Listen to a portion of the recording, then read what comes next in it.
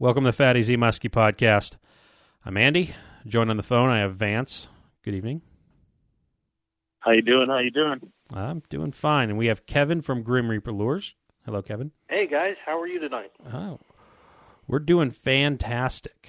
And again, we have Todd fishing late. So we're just, we got to do what we got to do. So let's just get through these plugs and we're going to start talking to Kevin. So this podcast is brought to you by Fat AZ Muskie Products, fatazmuskie.com. We are on Facebook, Instagram, Twitter, much lesser extent on Twitter, but we're there. Let's see. Muskie Tackle Online, they have a bunch of baits. They should have a bunch of baits. Team Rhino Outdoors, I don't know their inventory, but I shipped them a boatload of stuff. You guys heard me talk about it for weeks. Check those places out for baits because I really don't have many. I have some, but not many. But what I do have a lot of is rod holders. So if you're looking to set up a boat, feel free, contact me. I can run through some options, a lot of options that we have for muskie fishing. I don't want to say we cover everything. I will recommend other products that are not AZ, but the only way you're going to get that opinion is if you reach out and ask me those questions. The website is up to date with the rod holders, so you can order straight from there. You can contact me, anything like that. I think it's really cool. Hopping on Facebook, and you just see a whole bunch of slanted and straight rod holders all over photos. Vance, I don't know if you take stock in that. Do you pick up on that? Yeah, absolutely. I always pay attention to see what people are running, Right.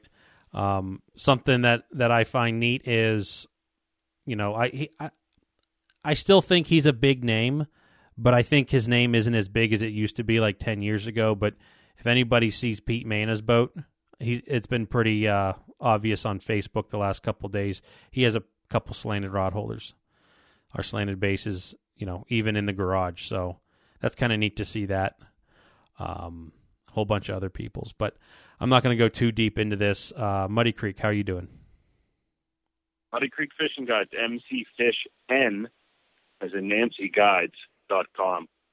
Give us a call. We have probably about 5 days we can do in September and probably about 20 days in October we could do between Todd and myself.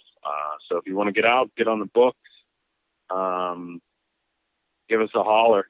I had a cancellation on August 2nd. If anybody wants to hop on that before somebody else does, come on out. We'll get you on some fish. Fishing's been great. I'm a little sore from fighting weeds all the time, but fishing's been good. I fished till 9 till tonight, and they were hitting good all day. So give us a call if you want to get on the books. Perfect. And on those charters, you are going to be using some St. Croix rods. Best rods on earth.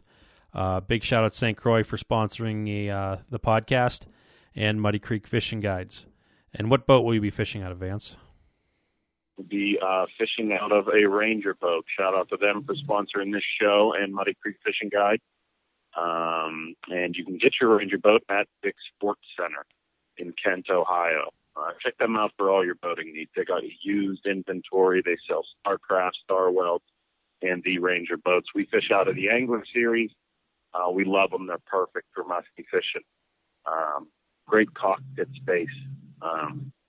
It's good for if you do a little bit of boat trolling and casting. We love them. My new one's coming in the fall here, and can't wait. Perfect. And let's see, we have Muskies Inc. I was thinking about the tournaments and stuff. We have the Beast of the East tournament coming up in October. Check it out, the Nittany Valley Muskie Alliance chapter of Muskies Inc. You can find that there, fly fishing tournament only.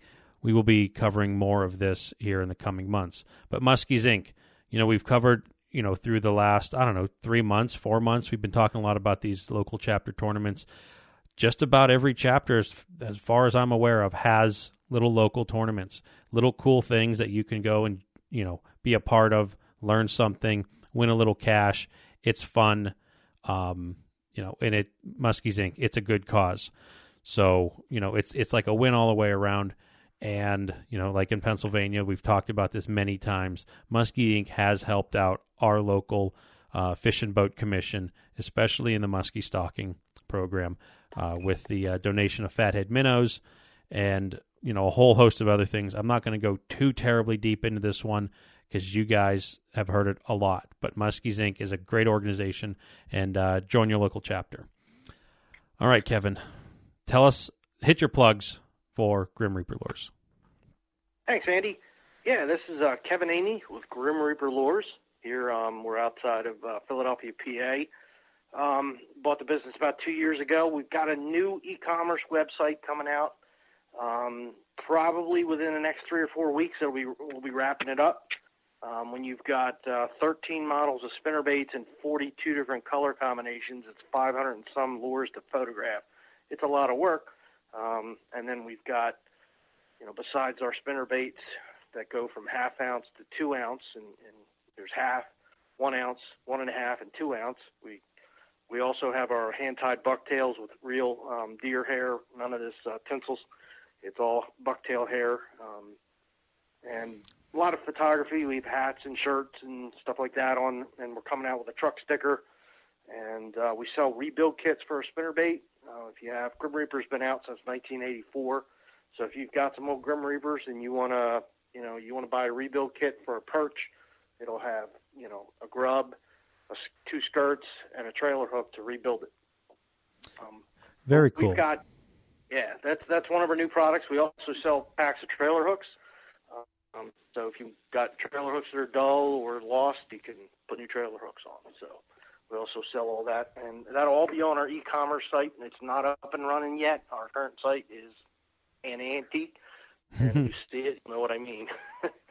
But right now you can buy, you can call me up and order them direct, or Raleigh and Helen's have been selling them.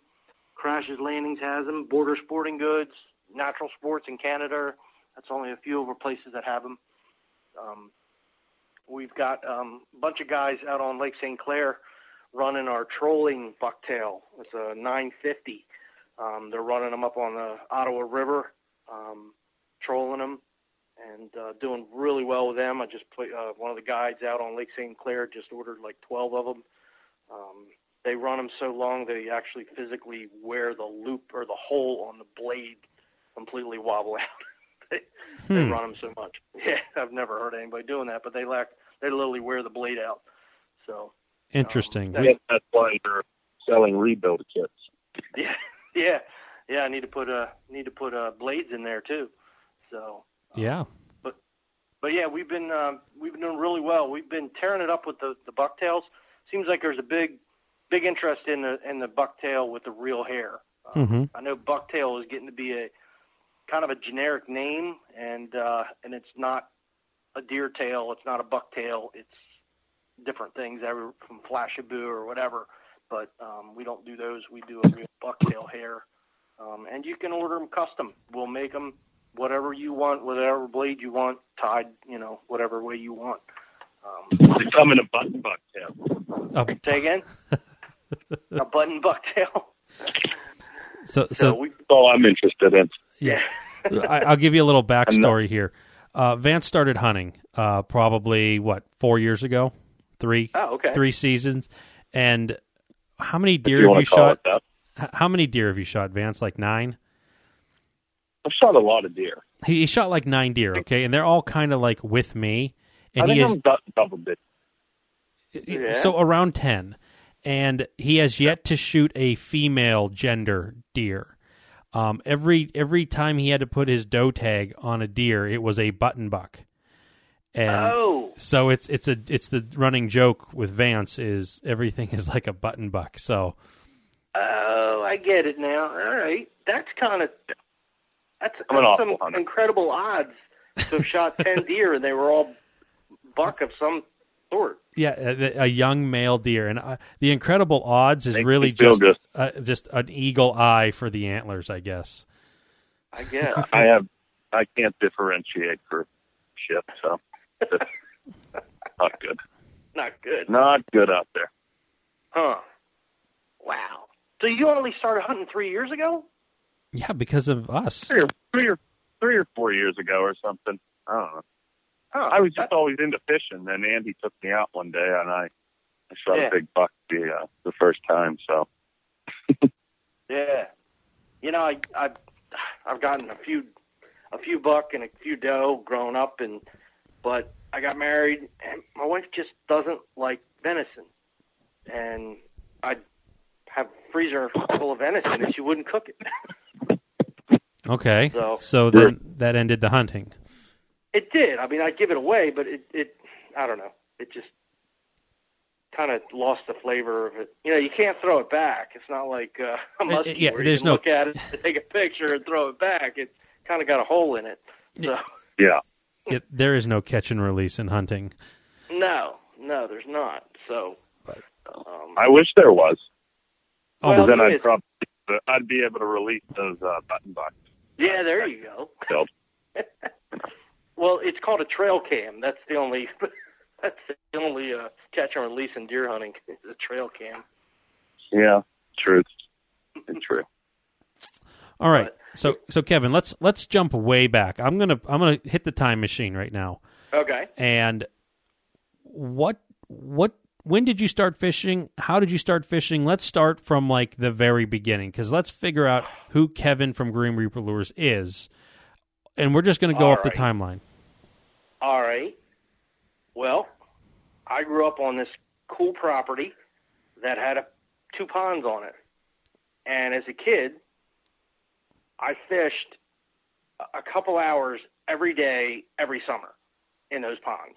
Mm-hmm. I mean, I practically caught every fish in the pond and threw it back multiple times, and, you know, got to the point where you go fishing and the fish knew the jig was up after 45 minutes and you'd have to leave for a while because they just wouldn't bite because they knew.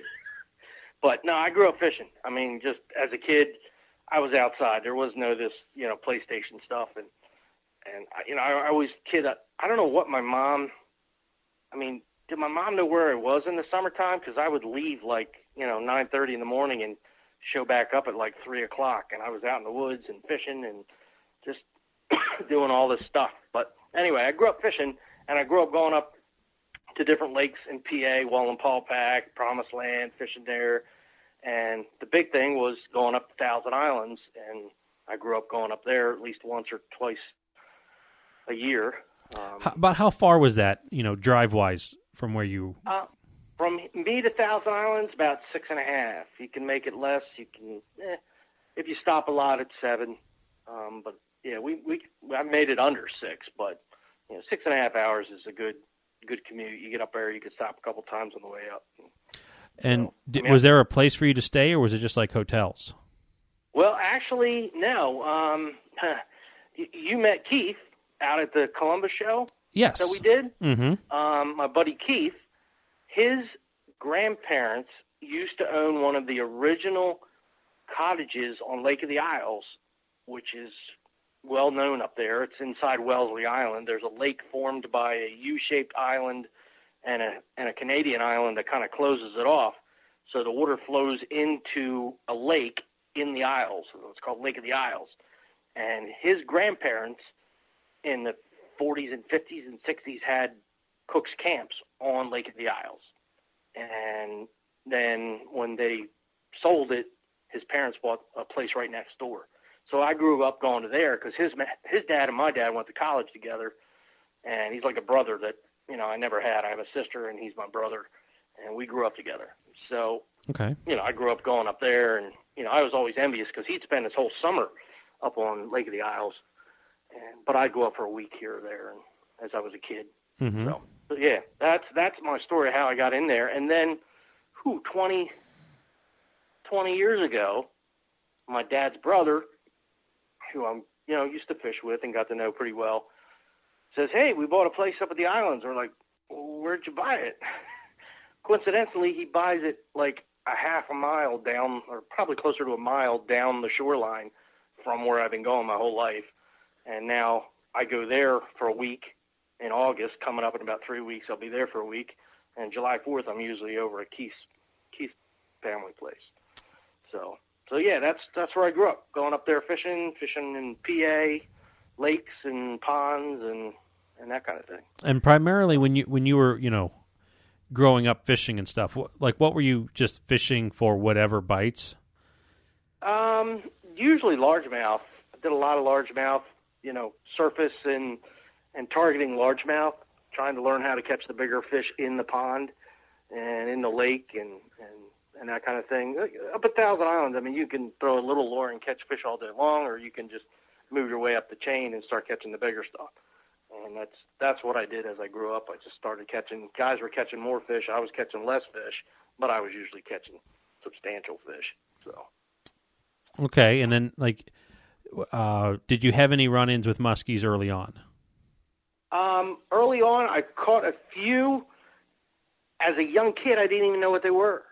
They were just a funny colored northern. I'm like, this is a pike? I didn't know. I mean, really growing up, I didn't know because, my dad, who I fished with, he didn't target them, didn't know anything about muskies.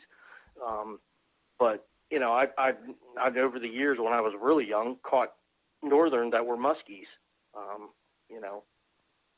in alongside the northerns that I was catching. Yeah, because that's interesting to me because I know growing up early on, like when I'd look at the covers of my dad's fur fish game magazines and there would be like a muskie with like some daredevil spoon or something in it, some artist rendition.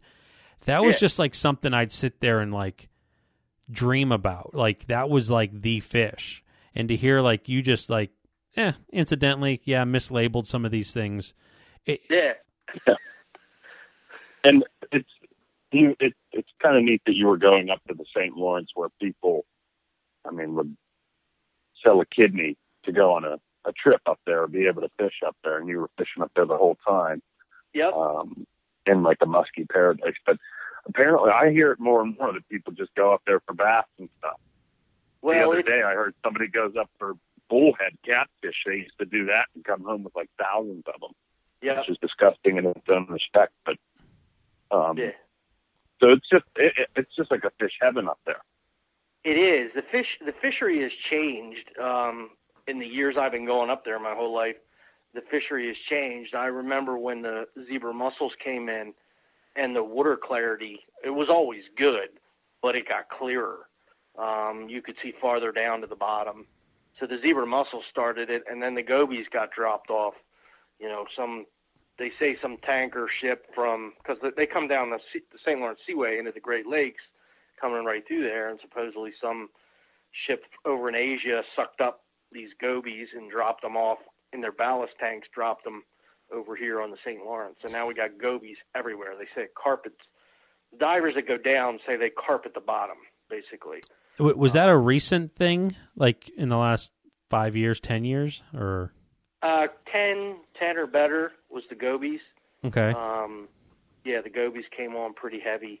Before that was the zebra mussels. And actually the zebra mussels have been eliminated by the Kwanzai mussel, which is just a different version. It's a little more aggressive. I don't know. But they say most of the mussels down there now are Kwanzai. And, it's funny because at first the fish didn't see them as a food source. The mussels? Yeah, the mussels. Okay. So until the rock bass figured out to eat them, they weren't a food source. And eventually they did. So the rock bass population exploded, which was good for muskies and pike and northern. But then eventually what happened, then the gobies came in. Well, the fish didn't see them as a food source because they weren't something they were used to eating. Well, eventually the smallmouth started to eat them. Mm-hmm. Well, the smallmouth right now, I think I saw an article that it's one of the top bass fisheries, the St. Lawrence River. And they're mainly talking about smallmouth. I mean, when they have bass tournaments up there, it's one of the few tournaments that are won by smallmouth, not largemouth bass. And once the smallmouth started eating the gobies and seeing them as a food source, the population of monster smallmouth is it's amazing. To catch a 22-inch, 23-inch smallmouth, that's a fish. The interesting thing is the reason I asked about those gobies is because, gosh, it might have been 2006, 2007 when like in my recent history, like the first walleye boom that I was old enough to actually go out and partake in on Erie, and just sometimes aimlessly drifting out there, and you'd catch this weird creature and didn't really know what it was, but it was a goby. And, because I'm sitting here thinking like, well, yeah, those ships, that's exactly what I heard was these ships coming up to St. Lawrence, delivering whatever. And, the ballast tank, the whole thing.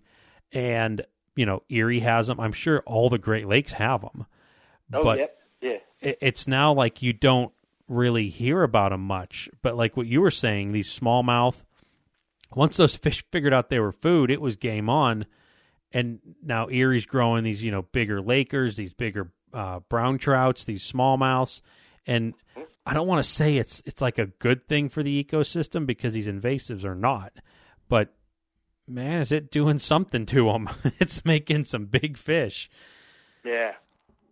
Yeah, it is. And I think up at the St. Lawrence, what I've noticed is it has really kind of changed the fishing. And the biggest change now with the next invasive species was the cormorants. Are you familiar with those? No. Tell me about those. A cormorant, it's a bird. Oh, okay, yeah. I pronounce it different. We call them coomerants. Okay, cormorants, yeah. But those are minnow-eating machines. That's what they are. Yeah, they're in the diver family with balloons. Sometimes people confuse the two. But, yeah, they wreak havoc on populations. Oh my and God. I think at one point you could shoot them, but then you couldn't. And they kind of like took over, and people were pretty upset about all the little fish that are getting eaten. Yeah, they are. And what has caused that to be a windfall and really kind of devastate the fishery up there is that because of the mussels, the zebra mussels, the Kwanzaa mussels, the water is so clear, these birds can fish deeper and more efficiently because the water is so clear. So it's, murky, muddy water in the Delaware and Chesapeake, they struggle to fish because they fish by sight. Up there where the water's so clear, they're just... So a lot of the islands around the shorelines where the rocks are, you used to go up there with a small spinner and an ultralight just for fun and start catching rock bass off the rocks. Well, you do it now, and a lot of times you don't catch anything. That's because those cormorants have cleared, the top so many feet of the water column. You have to go deeper, get out of their range of fishing to find fish because they fish the top of the water column, those cormorants. Mm-hmm. And they're taking islands up there and just overtaking them, and then they land on the trees and they're killing trees and islands that you used to have, to be an island it has to have two forms of vegetation, a tree usually and a bush. Well, now we have shoals because they've killed the trees off. And then like the roots die and then it erodes away to nothing. Yeah, and then it's just a rock shoal above water, and there's people upset about it. There's somebody in the one bay I saw that they're trying to sell their island, and the cormorants on the one end have taken over, and they just by habit are now just flocking to this tree to roost, and they're killing the tree in the end of the island, and they can't sell it because people aren't going to buy it because it's going to be. I know that those muskies like those rock shoals. Yes, I know that. Yeah, that's yeah. There's a lot of different techniques up there that you don't get, in Chautauqua and different, Marsh Creek around here where they've got good muskies. There's some really different techniques to catch them up there. I mean, that's So let's speaking of baits, I want to kind of dive deep into how you got into making the baits, and it sounds like you started bass fishing and now you're muskie fishing. Speaking of baits, this show is brought to you by Baker Baits. Check them out. Proven fish catchers. We use them all the time. Shout out to Zach Baker. But first bait you ever made? First bait I ever made? Probably it was a spinner. Inline spinner. We started making spinners when I was younger. I'd make different baits like that. modify different parts and pieces of baits that I come up with and make different spinner baits or different inline spinners. I modified a lot of baits growing up. Yep. The first one, boy, man, that was a long time ago. How about the first one that got you, sparked the idea to get into kind of a mass production or make the company? Well, here's what happened. Years ago, I bought a spinnerbait, and I won't say the model, but it was discontinued. It was a well-known bass fisherman spinnerbait, and it was a big bass spinnerbait, it was called, and it had like a seven size willow. And I had two of them, and I started using them up on the St. Lawrence, and man, I was catching northerns and mufties, and and I would catch larger bass on it, like the lure said. It was a big bass lure, and it was just a big spinnerbait, well made. Mm-hmm. And it was one of the few spinnerbaits I ever saw that actually had a ball bearing swivel on it. So I started using these baits, and I rebuilt them and fixed them. And at a point where I was trying to find more of them, I couldn't find any. And I was in one of the local big box sporting goods stores, and they're on an end cap. I actually asked a few places about those lures, and they said that they've been discontinued. So I was at this big box store, and on an end cap, here's Grim Reaper lures. I'm like, that's what I'm looking for right there. So I started buying them. I bought some there, and then I started buying them direct from Doug. This is like 18 years ago. Started buying, Doug Grisso started making them in 1984. They've been in Raleigh and Helens since like 1986. And I started buying them from Doug and talking to him and getting to know him. And so what are you going to be doing? You're getting up there. We want to continue these baits, and just got a rapport going with him and Bonnie, and got talking to them about it. And eventually, I ended up buying it almost about 2 years ago, and we started making them and doing that. And you go into these big box stores, and they're, how can I say it? They're cheapening up the lure lines, and they're basically trying to bring in their own lines made in China, and not have a product like a name brand that they got to sell. They want to sell their own line of baits.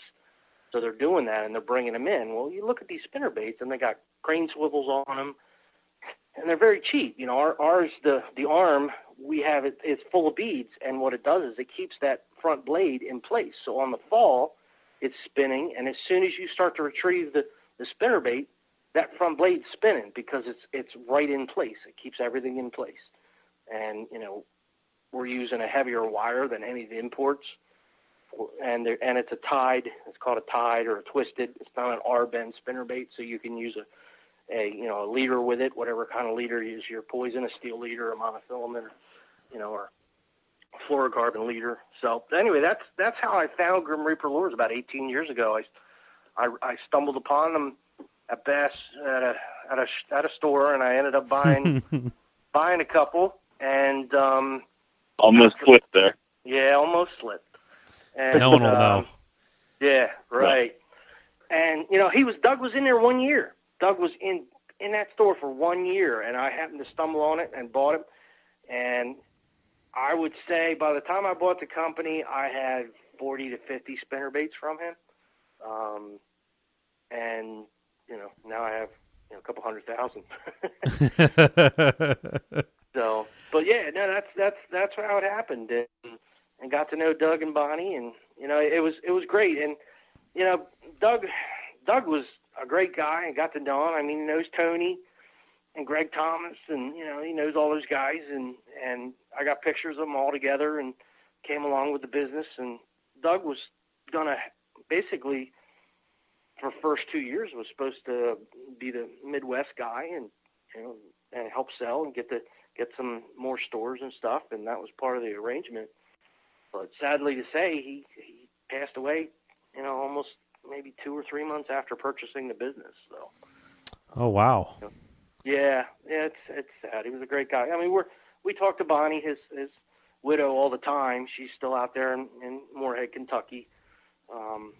and we love her, and we talked to her. Her and my wife are good friends now, and they were chatting yesterday. But yeah, and she's tickled to death that we're continuing with Grim Reaper lures, and we want to, and you know, you look at that lure, and it's 99.9% American made. Mm-hmm. I mean, I have researched every part of what we make and what we purchase. It's an American made product, and it's got the ball bearing swivel is a ticket because it really makes that blade smooth, and it transfers the way it's mounted. It transfers the vibration down the shaft and really, really makes an attracting lure for attracting fish. So, but anyway, now I'm gonna dig in a little bit here with with Doug. Was that his main career income, or was this like a side thing for him? I think he intended on it being. They started in Ohio, and this is back in the day, man. This is way back. He started in Ohio, and this is when Cave Run Lake was going to be, big. It was going to be the muskie capital of the South, and he moved. He basically said, "We're moving there." So he and Bonnie moved, and his kids are still in Ohio, or have moved there or so. But they set up and moved down. They're right up from Crash's Landing, cross the highway and keep going, and they're up 5 miles from Crash's, and that's where they ended up, and they love it out there, and they did for years, and I can see why. It's just a great place. Yeah, so they move out there, and he just starts making all these spinner baits, and then you just did you feel you wanted to buy the business out of necessity for your own, I don't want to say personal reasons, or did you legitimately have an interest in wanting to, start making baits? Both, actually. I had put a note. It's funny because I found the note, or he mentioned that he had the note, but I started buying them probably about 18 years ago, and I guess maybe 12, 14 years ago, in an order that I wrote in, I put a note about, about the business and what do you intend on doing with it, blah, blah, blah. And he actually told me that 2 years ago when we were talking to them, that he had that note. And then I'd asked him probably 4 years ago, how are you doing? What's going to happen with Grim Reaper Lures? And so, yeah, it was just, he just appreciated that I was interested. Now I've had my own business forever. I have a woodworking shop. I've been a cabinet maker my whole life, and I have a 3,000 square foot woodworking shop here with a spray booth and everything going here. But I'm getting older, and it's physical work, and was interested in something different. And this was a cool. Now your fingers are gonna hurt. What? Now your fingers are going to hurt. Now your fingers are going to hurt. Yeah, well, actually, it's funny you mentioned that. We've come up with a series of bending machines that are going to make the bending of the spinnerbait so that my wife can do it. So you're just passing it right on, huh? Well, we're going to make it so that we can process them and make the bend very consistent. And I've got, I don't know if I should patent it or what, but I've got a new, what I'm calling a keeper bend. You're never going to lose the swivel. There's no way it's going to fall off. And so there's going to be a series of 2 or 3, you'll go in one, it's pneumatic, and you hit a foot pedal, and it does this and does this. So they're almost done. So we're going to be changing that. It's not going to change the spinnerbait except for the way that the wires bend and operate. So, but it's going to make it so that we can produce them. That's what I need for the swim. Yeah. Right now, it's a technique. It's a real technique to properly finish a spinnerbait so that it's well made. And so we want to consistently have a good product, but we want to make so that we can produce them and get back into, other stores. We're looking to expand. We've got a few in Canada, and we're trying to get into more into the Muskie and Northern Pike areas. I want to get more out in Wisconsin and Midwest and get more stores. So like early on, so right now, day one, the business is in your lap. Yep. Was it, did he like hand over a pair of really rickety needle nose pliers and say, here you go? Or was there already kind of a production line thing set in place? Cause I'm curious about that. He had a method, and we got basically recipes, and that was what we were buying. And they're great recipes, and they are the crux of our business, and the tricks of how we make them. We have those, and those are proprietary, and that was the big thing that we got, the recipes and the tricks to how he makes the baits great. So, but as far as, he wasn't a person that was able to mechanically create and invent something to finish off the baits in a manufacturing method. And so he was pretty much hand bending them and finishing them. And he did a really good job. So yeah, we did get a container of pliers and different split ring, pliers and different things to assemble them and learn how to do it. Mm-hmm. And there's no way you're getting away from split ring pliers, because you still got to put the blade on. Yeah, I mean, there's it's kind of, I mean, no one really comes up and talks to us about this. Like, I guess we probably should have gave a little bit more history here. When we were at the Columbus Fishing Expo, Kevin and his family was sharing a booth right next to us. So that's kind of like how we kicked all this off. And I'm talking to the audience now, and right. We're just we had some time to talk at that show back and forth, but no one has come up to any of the shows that we've done and just said, "Wow, you put a lot of split rings on hooks, haven't you?" I mean, those are details that are just they're overlooked because most people just can't see it there. No, and, you're right. And it's interesting because, you can buy the $1.99 pair of split ring pliers, or you can buy the $20 pair of split ring pliers. Anyone that has to put on hundreds, if not thousands, of hooks a year knows that the $20 pair is significantly better. Yes. The ones that come in a pack of whatever Berkeley split rings and generic hooks, those are not the ones we're not using, the stamped out ones. Right. But you are right on point with that one. Yeah, and it does change it from this is going to suck to where this wasn't so bad. Right. But so I mean, pretty much I know how I assemble baits. So you got whatever 42 colors and 13 different styles. Are you keeping inventory on this stuff? Do you have just a production line, like you're running all one color? Do you make them to order? Typically, like how do you run that? Well, right now we have a wall, and we're trying to keep, that's 500 and some combinations, and we're keeping at least 3 or 4 of each combination on the wall. So if somebody calls and they were placing an order, right there, I can take it off the wall and we can ship it. Now the bucktails, we're starting to build up inventory. She's making the standard colors. You're going to see them on our website. It's pretty cool. The black with the red hackle feather or the white, we're going to have those. When you order a custom one, my daughter hand ties them. She'll hand tie it to whatever you want.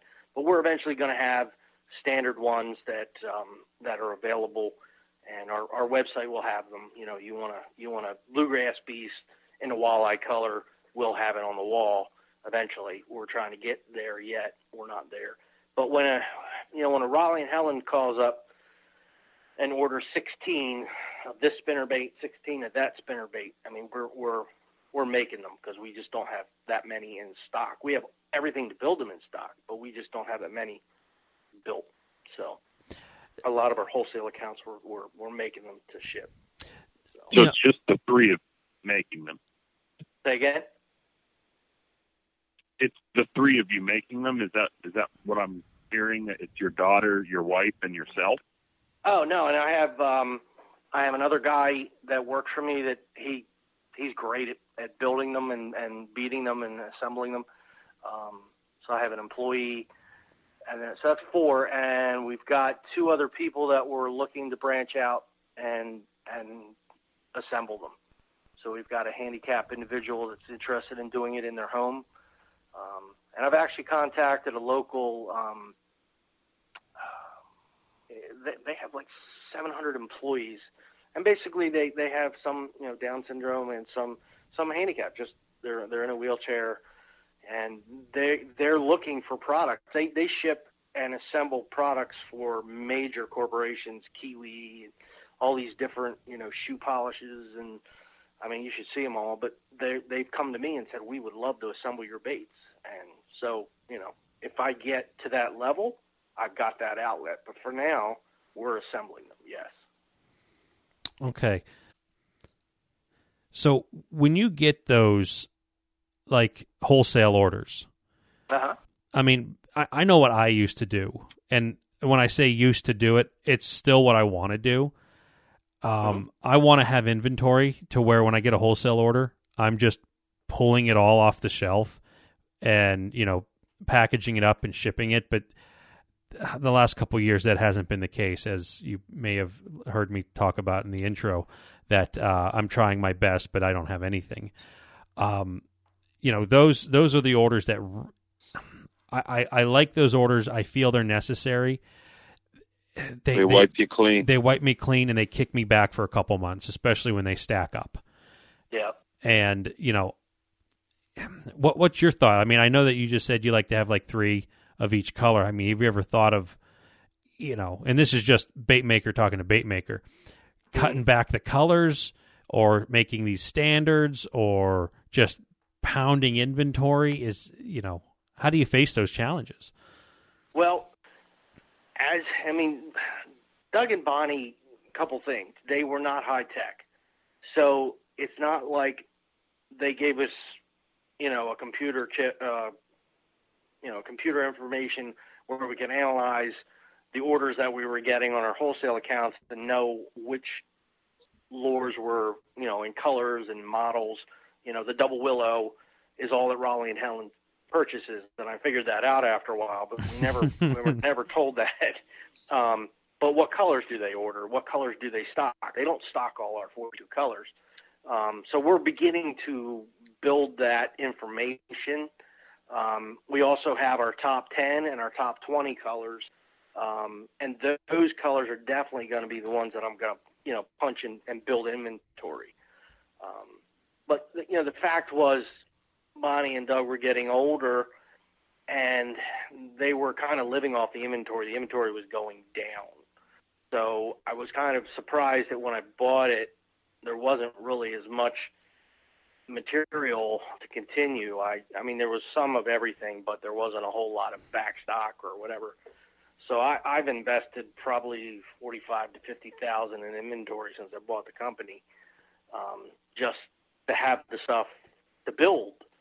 Now I'd have to almost double that if I'm going to have big enough, to cover 18 of a certain bait and order, from Raleigh and Helen's. I'm going to need to have a lot of inventory build up, and that, that's going to happen, but we're not just quite there yet. Yeah. We briefly hit on this, and even before the show, we talked a little about this. The generic term spinner and like bucktail. Mm-hmm. So I'm taking this somewhere. So when you say spinner, you're thinking of like a safety pin style spinner bait, like a bass style spinner bait, and the bucktail is an inline spinner. Well, what's that? Not all of our bucktails are inlines. We like our 950 for trolling is built on a wire bucktail, but I actually make it into a spinnerbait arm.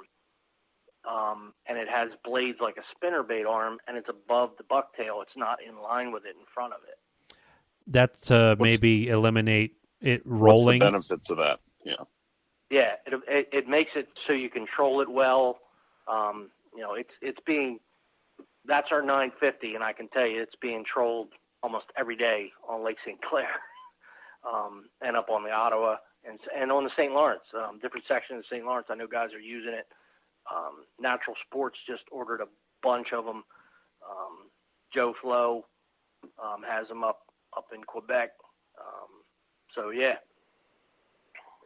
Okay, so I would say let's hit some of the more popular models that you have, and let's break those down for a little bit. All right. I guess the bucktails. Sure, let's start there. All right, our bucktails we've got one called a 650. It's bigger and better and more well made than a popular muskie killer spinnerbait that's everywhere. And if you look at it next to it, you wouldn't buy the other one. That's the 650. That's our smaller. It's on a lighter wire. If you don't have a rod with a backbone that you can throw a heavy lure, that's a good one. It's a 650. About how long is it? About 6 inches, 5-6 inches. Okay. What typically what kind of blade do you put on it? That is a Colorado blade on that one. 650. Do I have the formula?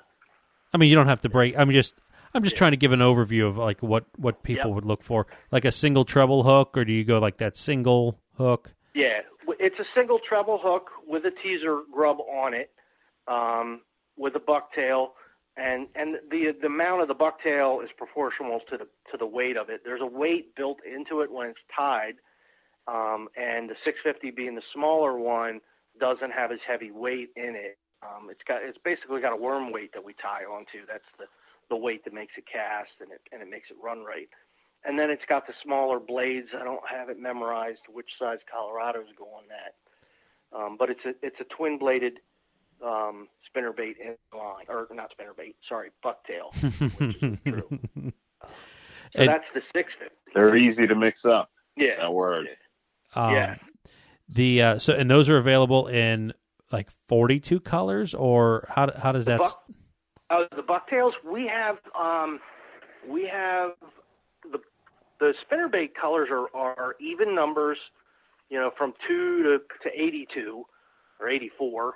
But the bucktails are actually in letters, and we're going to have on the website. You're going to be able to say you want black, white. There's a walleye, sucker. There's different color combinations of the bucktail, and if you order a walleye, it usually comes with the brass blades. But you could tell us you want it differently if you want a custom. But right now, if you ordered a 650 in walleye, it would have brass blades. It would have the walleye bucktail combination, which is 3 colors. And that's. Okay, so what are the moving parts on this? I know I'm jumping out of the question that I asked. So let's just say I called you up. Would you take an order like this? I want a silver blade, 1 silver blade, 1 gold blade, 3 brass beads, 1 gold bead. I want 4 colors in this bucktail and this kind of a grub. There's been there, done that. Yes.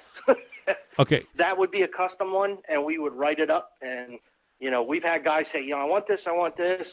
I'm not sure, what color this I want. What do you think? And I'm like, well, my daughter will design it and build it, and she'll make the bucktail like you want, and then she'll come up with the best combination for the blades. And we do that too. She's really good at building them and that kind of thing. But yeah, we've made them with 2 different color blades. One a chartreuse and a pearl white blade on a bucktail. So yeah. So there is So a person could come up to you and say, I want these color blades. And then you could say, I want these color beads. Then I could want this color hair and this color grub. So you have 4 moving parts. Is that correct? Well, starting at the very end is the hook. Then it goes with the split ring, which we use the heavy triple split rings on all our inline bucktails, or all our bucktails. And then you start with the beads, the weights, the bucktail gets tied on it, and then there's a series of beads. Now, right now, all our beads are nickel. We don't have any brass. They're nickel with a red, our signature red. And then the blades can be any of the 13 different colors of blades we have. Any, brass to copper to nickel. Then we have green, white, chartreuse, black. Yeah. So okay. So there's like three options that people have with picking their color, for their bait, and then there's a whole host of options there. So this 500 and some color, baits and colors and stuff like that could really be almost infinite if someone came up to you and just started picking and choosing and styles of blades. And okay. Oh yeah. Yep, I've got one guy that calls me and orders spinner baits, and he wants, and it's a spinner bait, not a bucktail, and he wants a pearl blade for the willow. He buys the tandem, which has a Colorado in the front and a tandem in the willow in the back. That's our tandem, and he'll buy it. It has a chartreuse Colorado in the front, and it has a pearl white willow, and he swears by it in the lake that he fishes. So yeah, I custom make them. Like when he calls up, his name's Frank. Hey, what do you? Hey, Frank, and you need more? Oh yeah. So yeah. No, that's just awesome. And we just had a guy this week moved from New Jersey down to Tennessee, right, northern Tennessee, and he still fishes for muskie. He used to fish in New Jersey for him, and it's really encouraging for guys to just say, man, I've been fishing for muskies for 25 years, and the most productive lures I've ever had were the Grim Reapers that I used. And I'm like, that's awesome. To hear that. It's good to hear. Yeah, as a bait maker. As a bait maker, that's exactly it. It's great to hear. It's not so great, though, when people use them and then they're like, man, we use these things all the time. Like, great. Can we have a picture? And they're like, no. It's a secret. I know they won't share, and I say, hey, when we sell the baits, it's like, great, send us some pictures, all right, and if you can, put the lure in the picture. Nobody wants to do that. And they're like, hey, I want to be on Pro Staff. Yeah. And like I think people get that like word mixed up. Pro Staff is short for promotional staff. So you're supposed to promote the stuff. So like if you want to be on somebody's pro staff, you have to say, hey, I caught this on a Grim Reaper. Right. Hey, I caught this on a Raptor or a Swimmer. Right. That's how that works. You mean promotional? But I'm a professiontal. Can't you? No. It's not. It doesn't mean you're a pro. It means you're on the pro staff, the promotional staff. Why you see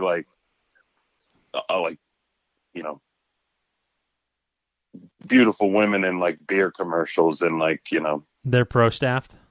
They're pro staff or Budweiser and people in like huntresses in Realtree and stuff like that. They're eye catchers. It's promotional. I thought they were really good. Yeah. Me too. Me too. Okay, so let's get back to the one that I kind of jumped the question on. So one of your most popular is the 650, and then what? The 850 is actually more popular. That's the big brother to the 650. Okay. And that one we sell a boatload of. The 850, it's got bigger Colorados. It's got a heavier weight in it. A bigger everything's upsized. The treble hook, the yacht size, everything. The bucktail hair is bigger, longer, and it's just like a big brother to the 650 is the 850. Big seller. Okay. Great lure. All right. So are those the only two of your inlines that you feel are like the really popular ones? If someone came up to you and said, what one would you grab for me? I'm a muskie fisherman with no other details. Would those be the two you grab, or is there more on those inlines? Well, that's hard to do. It depends. If the guy only has bass rods and is only set up for bass, Probably. I'm not going to try to sell them our 1800 Bluegrass Beast, which is the double tens, 2 trebles, just a monster bait, because he doesn't have the rod for it. That would probably be my first question is what are you going to be using to throw these things? And if he wants a bucktail, I would probably point him in the direction of either what's Raleigh and Helen sell? The 850 is the big seller. I think there's 1100 or 1000 is another one. That's got a large willow blade. Not too many companies will do that on an inline bucktail, and it's just a big heavy willow blade. We do a lot of that. We're also doing now a Mag 10, or what do they call it? Greg calls it a turtle blade. A turtle blade. Yeah, you know what it. Yeah. So we're actually doing that, and I sent some prototypes out with it double bladed. Mm-hmm. Now that's all our turtle blades are the 040 thick. So I want to test them before we really hit the market with them. But I know they work well single bladed, but I want to try to double blade them. There was a note that Doug had. He and I talked, and he said that blade probably would really work well double bladed. And he never tried it, so I'm going to try it. So, well, it's yours to try. Yep. As far as our trolling one, the 950 is great for trolling. We're working on a couple of different ones. We have some great ideas on that. We do have a 2-ounce spinner bait that guys are using for trolling. It's triple bladed, so it's a monster. It's if you throw that, you're a man. That thing's heavy. and you got to remember with our spinner baits, when I say 1/2 ounce, 1 ounce, 1.5, and 2 ounce, that's the weight of the lead head on the bait. That's it. Mm-hmm. Just 2 ounce on the head alone. So the overall bait is 4.5, something like that. Okay. By the time you get the wire, the hooks, and everything. So, yeah, all of our spinner baits are by the weight of the head itself, and that's historically the way they originally started.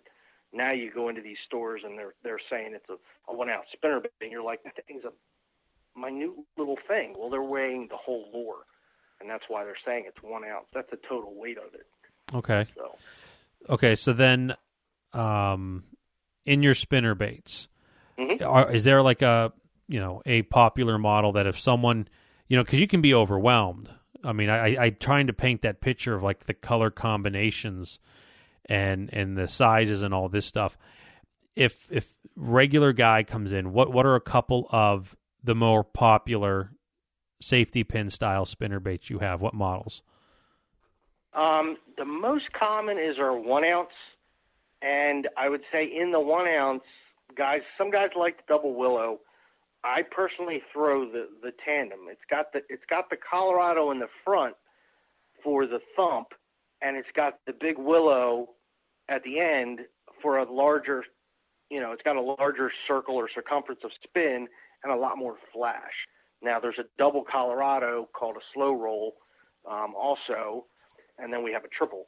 But if you're gonna say I just want to try a spinner bait, I would say I point you kind of in the direction of the tandem, and then usually when I talk to guys and they're like, well, what color? I said, well, I put our spinner baits into three categories. We got our traditionals, which are a white and a black, with nickel blades, or just a white grub with a white skirt. So there's a traditional whites and the blacks, and maybe a chartreuse if you want to throw that in there. Then I call the naturals. We've got a red horse sucker color one. We have a silver sucker one. We have a shad. We have perch. We have walleye. We have a bluegill. We have a sunfish. That blade combination with skirt and grub and tail and the head combination is to mimic those colors. So those are our standard. What do I call it? Your naturals. The natural. That's the word I was looking for. They're naturals. And then I have what I call the obnoxious. So you've got your standard black and whites, you got your naturals, and then you have your obnoxious. Now, if you ever seen a fire tiger, that's an obnoxious, Mm-hmm. Not a natural pattern. There's no natural about it. It's bright, it's obnoxious, and it works really well. I mean, it's one of my favorite combinations. But we have a few that I would classify that.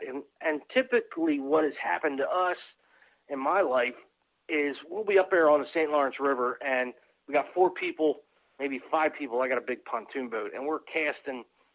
We got 5 or 6 people casting, and it's a big enough boat where you're not going to snag somebody, so it's pretty safe. So we're all casting. Well, one guy is catching fish. Now, this has happened about 5 times. And it was when my parents, well, my dad's still alive, but my mom was there because she was a bigger fisherman than my dad is, and my best friend and myself, and we're fishing, and I started catching them, and I caught 3, and nobody caught anything, and we're all throwing spinnerbaits, and I caught 3, and I had a particular color, and I'm like, all right, let's try this. I took it off, and I handed it to my best friend. I said, you throw it. He put it on, and I took his, and I started throwing his because I wanted to know, was it color or was it my technique? Was I pausing it? Was I ripping it faster? What was I doing differently? I didn't tell him to change his technique. I just wanted to give him the color. So I gave him my color lure. He started throwing it. I started throwing his lure. Guess what? Tell me. He started catching. He caught 3. I caught nothing. So what does that tell you? Is it technique? No, it wasn't technique because I didn't tell him how I was throwing it. It was all about the color. That has happened probably, about 5 times where we've been throwing lures. And 2 years ago it happened. We were my same buddy, his son, big fisherman, was throwing our shad. And, man, he was killing them. And we're all just, like, looking at him like, all right, I ain't getting nothing. Why is this kid catching them? And sure enough, he had a shad one, and I went and dug through mine and found a shad color, put it on, and I started catching them. So color sometimes can trigger.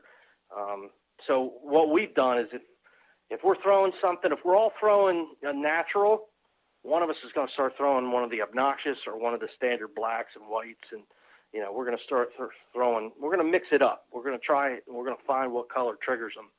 And it's sometimes it's a natural. Last year it was a black and chartreuse. I was out fishing everybody on the boat, and so. Moral of the story is buy one of every color. Well, at least buy an obnoxious, a natural, and one of the standards. Well, probably more of the standards, the whites, the blacks. But you got to have an obnoxious and you got to have a natural. I mean, what are the bait fish? What's the primary bait fish in the body of water you're fishing? Up on the St. Lawrence River, it's rock bass, it's perch, and it's shad. And those are the 3. Most of the time, the first thing I'm going to throw is a perch color, and that was the first one that I ever tried. That when I handed it to my buddy and said, "You throw it." It was a perch color, and it was killing him. And my dad and my mom, they were throwing black or white. Normal colors that work every day of the week, but that perch was working that day. Yeah. So, when guys say, I want one color spinnerbait and I want one model, I'm like, oh, well. Throw a dart. Throw a dart, throw a black, or throw a white. But, my general advice is to have, at least 2 in each of those 3 categories of our lures so you can switch it up. Because if we're not catching anything in 45 minutes, and we're trying different techniques, we're trying, different speeds, we're 3 quick cranks and let it drop a foot, and then 3 quick cranks. We mix it up. 45 minutes, we ain't catching something, we're switching colors. And we can usually find out what they're hitting by just switching colors. But, that's why I had, before I bought the company, a boatload of his lures because I had so many of his colors. Mm-hmm. So. Very nice. Vance, you have any questions before we wrap this up? No. I'm good. Biggest muskie? Yeah. My biggest muskie? Yes. Ooh, probably. I haven't have a monster. I think the last one, probably in the, I think it was almost 40. There you go. It wasn't a killer. I mean, it wasn't a big one. Hey, as long as that's fine. But people are sending you pictures of big ones. Oh my gosh, yeah, lots of them. I mean, Tony Grant had the Kentucky State record in 2000. I should have it memorized. 2006 was it? Yeah, I have it in one of the catalogs from Grim Reaper from back then. Tony Grant had the Kentucky State record muskie on Cave Run Lake on one Grim Reaper spinnerbait, 1 ounce. So awesome. Yep. I like it. But, so, yeah. Kevin, do you want to hit up your website real quick? We're going to wrap this one up and let you go to bed. All right, great. It's GrimReaperLures.com. That's our website. It will keep your eyes open. We got a new e-commerce website coming out in the next couple of weeks. You'll have a cart you can put in there. You'll be able to, instead of a list of colors and you got to read it and figure out what it means, you're going to be able to pick it and look at it and go, yeah, that's the one I want. Add to cart. So, that's going to really help everybody, as they're looking through it. So, yeah, GrimReaperLures.com.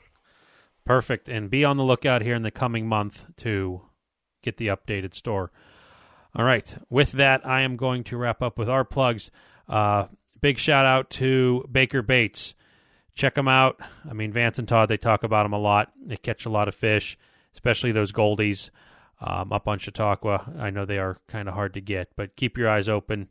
Snag them up if you can. Support the sponsors. Then Fatty Z Muskie products, fattyzmuskie.com. Muddy Creek Fishing Guides, mcfishingguides.com. Fishing with an N, not an ING. That's Vance and Todd. They're up on Chautauqua Lake. Right now, I'd say your best bet is to look for cancellation dates. Vance mentioned August 2nd. Is that correct? Yep. Okay. That is. August 2nd. St. Croix Rods, best rods on earth. Ranger Boats. Vicks Marine Sports Center. And Muskies Inc. We can't talk about it enough. Join your local chapter and be part of the greater voice in muskie fishing. And with that, Kevin, we thank you a ton for joining us tonight. I hope that we can shed some light on Grim Reaper lures.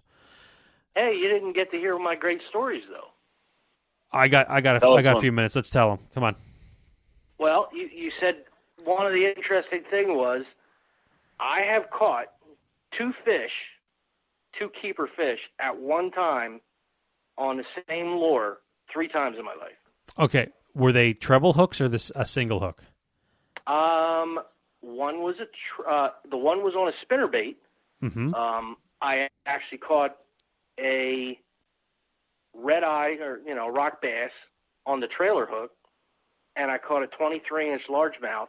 He inhaled the rock bass and got hooked on the front hook. So it was like the classic cartoon where the little fish was eating your bait, then the bigger fish was eating the fish on your bait. Yeah, exactly. I thought I had snagged some weeds, and that was the rock bass. And I'm just like, oh. So I start dragging it in, and then all of a sudden I thought I got a log because the bass just inhaled that. And when I took the bass out, I'm like, I thought I was going to pull weeds out, and here I unhook the bass and I pull a rock bass out of its mouth, and it's on the trailer hook. Yeah, that was one of the times. You thought you had a 5-pound largemouth, but it was really a 4-pound with a 1-pound rock bass. Yeah, there you go. Yeah, and then I caught 2 about 16-inch largemouth, slammed a Surface Zero Spook, walking the dog, came flying out. They both hit it at the same time. Massive splash, and I'm like, what was that? Set the hook. And then because they were up against each other, they couldn't fight. And I just drug them in like a dead log. I'm like, what's this? I reel it in. I'm like, there's 2 bass on this Zara Spook, and they were both keepers. They were probably related. They were brothers, and they just had to outdo each other. Yeah, exactly. They were very competitive. It led to their downfall. So, but anyway, yeah, and it happened a third time. I'm trying to remember the third time. But yeah, it's. I've never done that. I mean, I've snagged by accident 2 fish at once. Like it was just ripping a raptor through a bunch of bait fish, and I come back with 2 fish, 2 like shad hooked in the back. But no, they weren't trying to eat it. They were probably trying to get away from it. Right. So That's very cool. Vance, you ever had that happen? I've caught 2 bass on the same lure. Huh. You have that. I guess. Yeah, I mean, it happens. Yeah, it's pretty funny. Yeah, I'm the loser here. I haven't had that happen. So, all right. The third one was I caught a rock bass and a northern pike on the same lure. Yeah. And there's like underlying theme of rock bass. I had a double header today, about a 60-pound weed patch and a 40-inch muskie. So that's pretty cool. Yeah, there you go. Yep. That's quite the combination, Vance. It is. Tell me you took a picture on the bump board with that weed patch. No. I took a picture of it on my motor, though. That's where it ended up. Letting it Sent dry it to out. Todd. I was like, this is a fun day. Yeah. Good stuff. All right. I love it. Thanks for calling. Oh, yeah. Thanks for joining us. And everyone out there listening, thanks for listening, and good luck fishing.